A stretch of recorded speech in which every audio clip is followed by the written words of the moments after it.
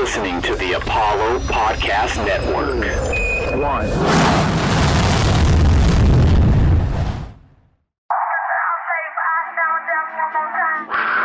To win championships, you've got to have a championship organization. Drexel, what a pass to Anders. Hakeem follows. Dorian Branch fires, she converts. Grimes again. Tough shot.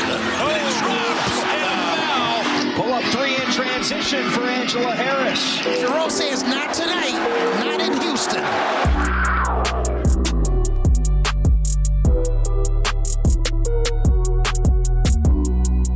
Hello, everybody, and welcome to another episode of Pod Slamma Jamma, presented by Clutch City Control Room, your home for all things Houston Hoops. I'm one of your hosts. My name is Andy Yanez, and you can follow me on Twitter at @Yanez_5. And I'm your second host, Justin Barbosa, and you can find me on Twitter at jbarbosa_95. And be sure to follow the official Clutch City Control Room account at Clutch City CR, as well as hitting the subscribe button on iTunes, Spotify, or wherever you listen to your podcast. We would greatly appreciate it. And Justin, it's good to be back on the podcast. I had to take last week off due to the Daily Cougar stuff. And this week, obviously, we don't have Tamer with us. She's going to be busy doing stuff for the University of Houston women's basketball team. So it's just going to be you and me here for this episode. We're excited to be here. We're going to wrap up our predictions or our preview of the American Athletic Conference. 2 episodes before, we were discussing the conference predictions by CBS Sports. And we have 4 teams left to clean up with South Florida, Central Florida, Eastern Carolina, and Tulane. So, we'll jump right into it, and then we'll talk a little bit more of more NCAA stuff in our other segment. But we'll jump right into it right now with South Florida, the CBS preview. CBS Sports has the South Florida Bulls at number 4 in the American Athletic Conference. Their preseason predictions.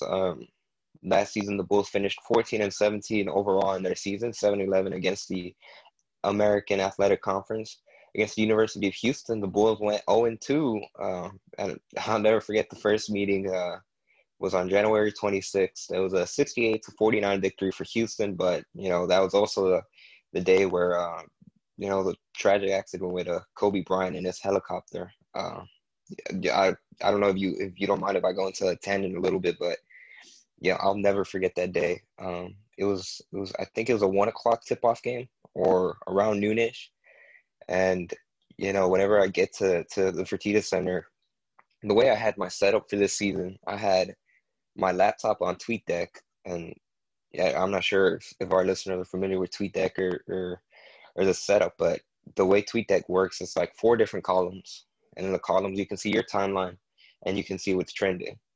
And I'll never forget for this game, it was probably like towards the middle of the first half, towards the end, you just see Kobe trending. And, when I first saw it, I thought it had to do with the day before, because this game was on a Sunday. The day before was Saturday, where the Lakers had just finished beating the Philadelphia 76ers. And I think LeBron James had passed Kobe in the all-time scoring list. So that night before, his name was trending because of LeBron, who passed him. So when I first saw that trending, I thought that's the reason for it. And, I don't know, for some reason during the timeout, I just clicked on it.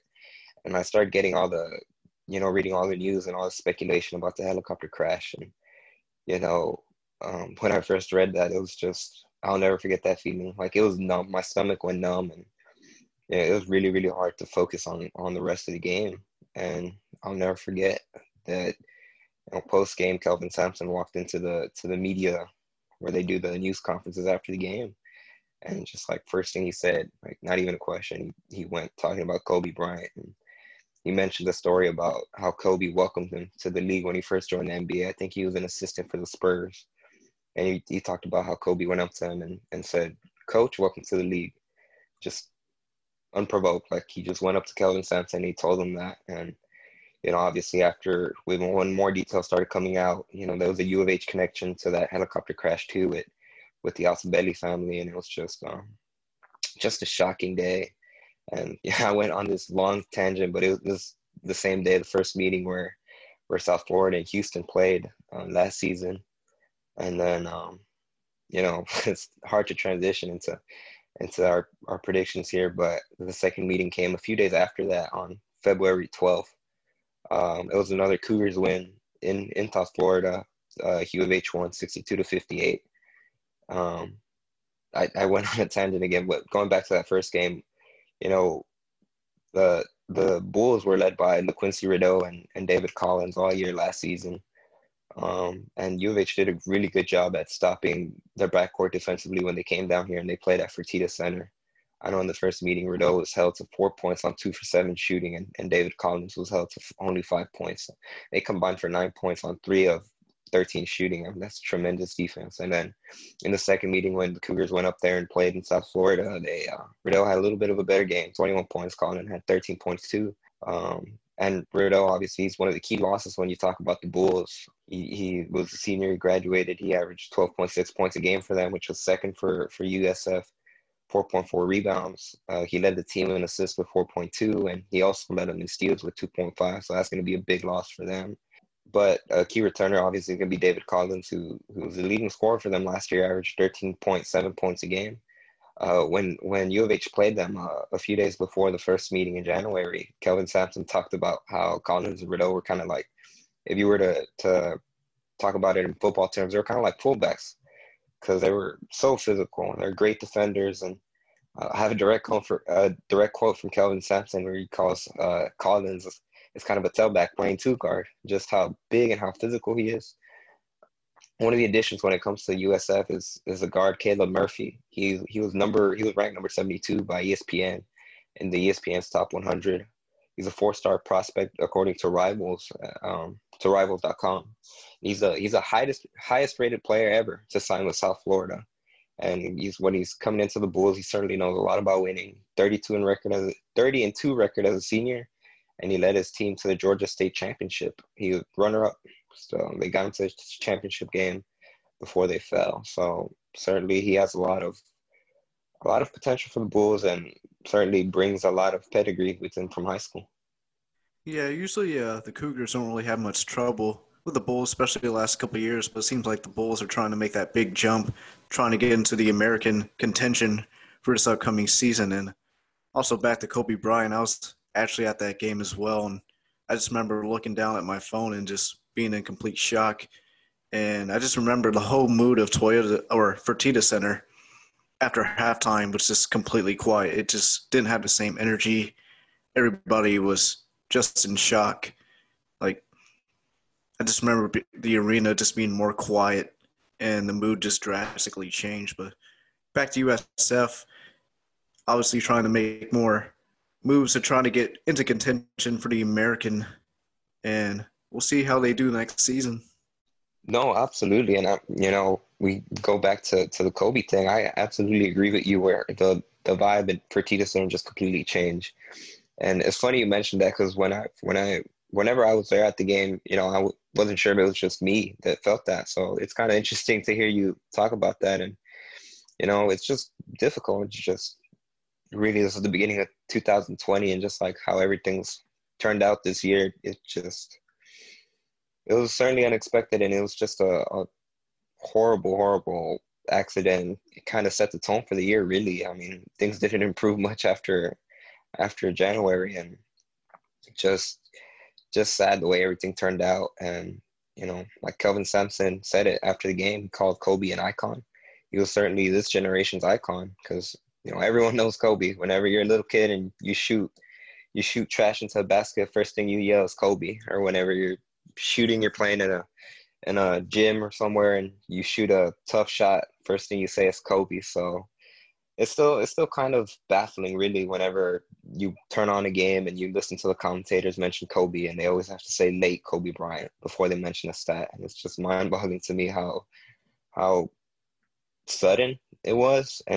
But really, it's been a while too. We're already in September. It's been 8 months since the accident, and it seems, I don't know for you, but it just seems like it's been a long time ago. It's just how long this year has been. Yeah, it's just been just an absolute crazy year, and I just hope we can get past this year soon into 2021, and just hope things can improve around the world. But yeah, back to Kobe Bryant, it was just a complete shock, because usually Fertitta Center is always rocking, and then once it hit that second half, the mood's just completely different. And I couldn't imagine, how those players felt after the game. And like you said, when Kelvin Sampson came into the locker room. Yeah, Kelvin talked about it, how the mood had changed for the team, and he didn't know why at the moment during the game, but after the game he talked about it. And so just again, it seemed so unreal what happened and how fast it happened. Like I said, it just kind of set the tone for the whole year. But as we transition back to the Bulls here, the CBS Sports ranked them to finish number 4 in the conference. Do you agree with that? Do you think they're too high, too low? What do you think? I would say middle of the pack, maybe 4 to 5 to 6, around that area. But with the talent they got coming in, like you said, the 4-star, I think could really help to improve the team. I wouldn't be surprised if USF would finish around 4 or 5 next season. Certainly, like I said, they're bringing back David Collins, and he's really going to be the leader for the team. And the way that he leads will be, on the defensive end, how physical he is, and they're going to be a tough challenge every time any team faces them. And a lot of it's still uncertain whether they play in a bubble setting or they play in where they get to play spread out. But I think this team will be a headache for top teams in the American Athletic Conference, and really top teams non-conference games if they do have non-conference, because especially if it's in a bubble setting, I mean, the way the Bulls play physical, they grind out the games. It's low scoring, like when U of H played them in South Florida, 62-58. It's those grinded out games. And in a neutral setting, that's certainly going to favor the Bulls. They don't have to worry about road crowds that could help the home team and give them the extra spark. And whenever it's those grinded out games, if it's a neutral setting, it's certainly going to be in favor of the Bulls. So I could totally see them finishing number 4 in the conference, or even, surprising folks and finishing a little bit higher. Absolutely. And the next team we're going to talk about is the East Carolina Pirates, as they finished 11-20 overall, 5-13 in the American, finishing 11th in the conference. And Pirates not really a good season. The key losses they have this year is they're losing senior Seth Leday, who was a forward, averaged 8.7 points a game and 4 rebounds. But the biggest return that's coming back is sophomore Jaden Gardner, who's going into his junior year. Gave the Cougars trouble as he averaged 19.7 points and 9.2 rebounds this past season. And actually against the Cougars, U of H had a handful, as Gardner finished with 29 points and 19 rebounds on 11 of 19 shooting. And then we got freshman Tristan Newman coming back, who averaged 11 points, 4.5 rebounds a game, and 3.7 assists a game. And they also got some key recruits coming in. 3-star point guard Noah Farragon, who shot 34% from 3 and 46% from the field, and 2-star center Derek Kwanzaa. And as you know, the Pirates in 2018 and 2019, U of H just blew them out both games by at least 30, 40 points, and the game got really testy both those games with ejections and a lot of technicals.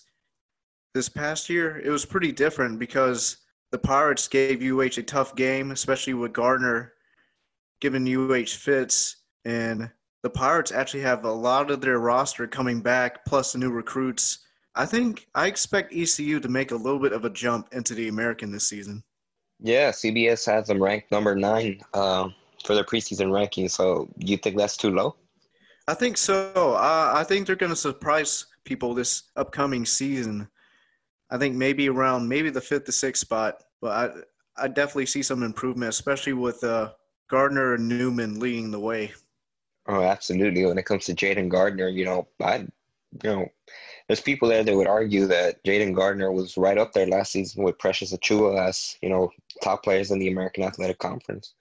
And now that Precious is gone, it's going to be interesting to see how he steps up heading into this season. And certainly the title's there to see if he can take the title of best player in the American Athletic Conference. And I agree, he certainly gave U of H a lot of problems last season. But when it comes to the Pirates in general, there are a lot of inconsistencies when it comes to the roster besides, outside of Gardner. And that's really what bothered them last season and, stopped them from from getting more wins. And just when it comes to this year, where it'll be the same thing I kind of mentioned with the Bulls, when it's the non-conference setting, it might be a little bit difficult for the other guys in the Pirates to have good games in a neutral zone environment. So they're going to be an interesting team to watch.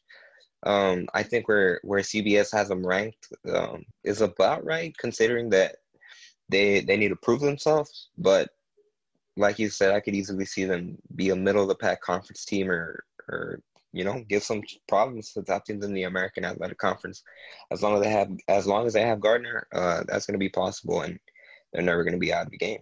Absolutely. And in that game against the Pirates this past season, Caleb Mills had 18 points, and Quentin Grimes ended up having 15 points that game. Well, I definitely see the Cougars having a tougher matchup this upcoming season with ECU. Coming right up, we finish up the American Athletic Conference preseason predictions by CBS Sports, the UCF Knights, and the Tulane Green Wave. And we go over some NCAA news and a recent trademark they filed. And we are back for the second half segment of Pod Slamma-Jamma, presented by Clutch City Control Room. If you enjoy the show, do us a favor and drop a review or leave us some stars. Yeah, let's get right back into it with the American Athletic preseason predictions by CBS Sports. Number 8 comes in the UCF Knights. They finished last season 16-14 with a 7-11 conference record against the University of Houston. They only played one time, and U of H won that meeting 78-63. The first conference game for the Cougars last season. Key loss for the Knights heading into the 2020-21 season is going to be Dazen Ingram, a guard. He led the team in rebounding with 6.9 rebounds and 3.8 assists. Both led the team, and he averaged 8.3 points a game. Something about the American Athletic Conference and guards leading the team in rebounding. A key returning player for the Knights is forward Colin Smith.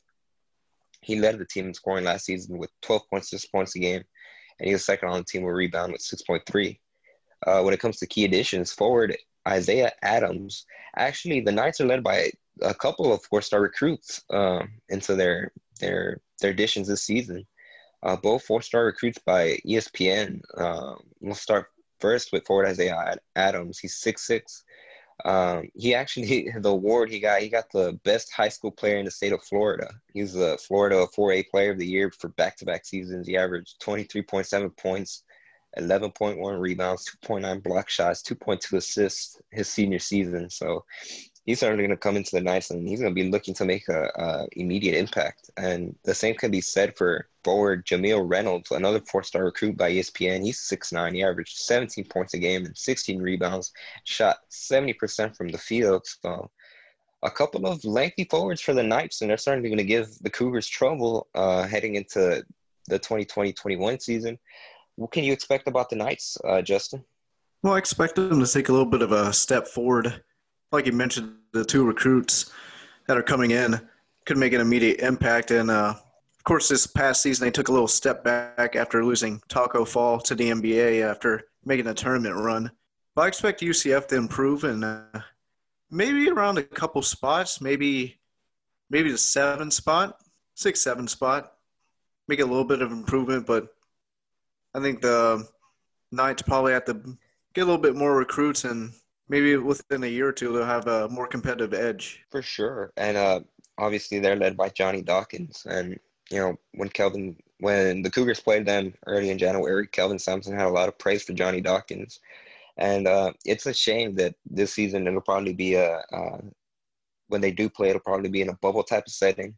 And I guess it's kind of a little bit of a teaser for what we're going to later on in the show. But just that bubble setting, it's going to be interesting to see how UCF responds. Like I said, they're probably going to have a lot of expectations for these two incoming forwards. And it'll be interesting to see how they adjust.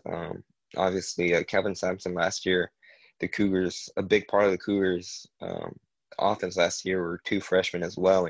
And Caleb Mills, who was a redshirt or half a redshirt, he joined in January of 2019, and Marcus Sasser, who was a true freshman. So the Cougars know a little bit about having freshman leaders on the team, but it certainly takes a while for them to adjust to playing at a higher level. And it's going to be interesting to see how these two adjust if it is in a neutral type of environment where they don't have the home crowd to feed off of. Yeah, that's the thing we could definitely go into because with this bubble, yeah, it's a much different, especially for these newcomers. Like they expect the big crowds, the great atmosphere, and they're coming into the bubble with probably either complete silence or artificial crowd noise. I don't know how the NCAA is going to do it. Oh man, artificial crowd noise is not going to be. I don't know. I don't know how that will work for college. In fact, I'm not even entirely sure how it works in the NBA if they do put artificial crowd. I know they put the sound effects, the artificial sound effects, like if they were in their home, like when the Rockets when they play a home game, they put like the sound effects that you'd hear at Toyota Center. That's going to be interesting, and they'll probably do a lot of the Zoom fans. I'm guessing if it's a true type of bubble setting, or who knows, maybe it'll look a little different for college. Now we're going to talk about the Tulane Green Wave. Finished 12-18 last year, 4-14 in the American, finishing 12th in the conference under first-year head coach Ron Hunter. Although the 12-18 record doesn't look good, Tulane made a big jump last season after going 4-27 in 2018-2019. Probably one of the worst teams in college basketball. And 8-game improvement. I say Ron Hunter has Tulane going into the right direction. Definitely a rebuild. And the key losses for the Green Wave are, unfortunately, this is not going to be a good story, is Deshaun Hightower, guard last year, to average 15.9 points a game, 4.6 rebounds, and 2.4 assists. He declared for the draft. That was the first reason he was leaving, but what happened after was just not good at all. He was arrested and charged with an alleged murder, and Tulane dismissed him, so he will not be back and probably not be back playing basketball, whatever happens in trial. And they're also losing senior guard Christian Thompson, who averaged 14 points a game and 6.3 rebounds and 2.8 assists, and then senior Nick Thomas, who averaged 7.9 points off the bench. Now, the key returns for Tulane is going to be forward KJ Lawson, who had 13.1 points, 5.5 rebounds, and 2.2 assists per game, and sophomore guard Jordan Walker, who averaged only 8 points, but I think will fill a big spot after the guard Hightower is not on the team anymore. Now, for Tulane in the recruiting department, their ranking is 7th and 93rd in the nation, as they got Jaden Coleman coming in from Alabama, and then Sion James, a 3-star from Georgia, as Coleman was a 3-star as well. And Ron Hunter is really going hard in the transfer department. They got Kevin Cross coming in from Navy, Jaden Forbes coming in from Alabama, who's a shooting guard, and a 4-star. Then they got Gabe Watson coming in from, I believe, Southern Miss. And then you got Oton Djokovic coming in from Vanderbilt, who's a 3-star and a power forward. And then you got 6'2" shooting guard Ryan Murphy coming from Pittsburgh, who's a 3-star. So I can say Ron Hunter is really trying to forward the progress that Tulane has made so far in his first year and trying to get them to be competitive within the next couple of years and on a fast pace. But a lot of moving pieces, a lot of time to get chemistry. And like you said, they lose Christian Thompson, who averaged 14.1 points a game and 6.3 rebounds. And then also Nick Thomas, who averaged 8 points a game. That's a lot of points coming off the board. So I would expect maybe around the same record for Tulane next season. Maybe add a couple more wins, 14, 13 wins. But I don't think too much will change. But Ron Hunter's really trying to get this Tulane program on the right track, especially after finishing, really bad 4-27 record before he came on the campus in 2018-2019. And this past season, U of H went 1-0 against Tulane this season at Fertitta Center back on February 6th with a 75-62 win at Fertitta Center. And real quickly, with the amount of time we have left, I'm going to segue into really the news that we've been teasing throughout the entire show. And that's some NCAA news. And I know Chris Gardner kind of dropped it on us a couple of episodes back. But on August 26th, the NCAA officially trademarked Battle in the Bubble.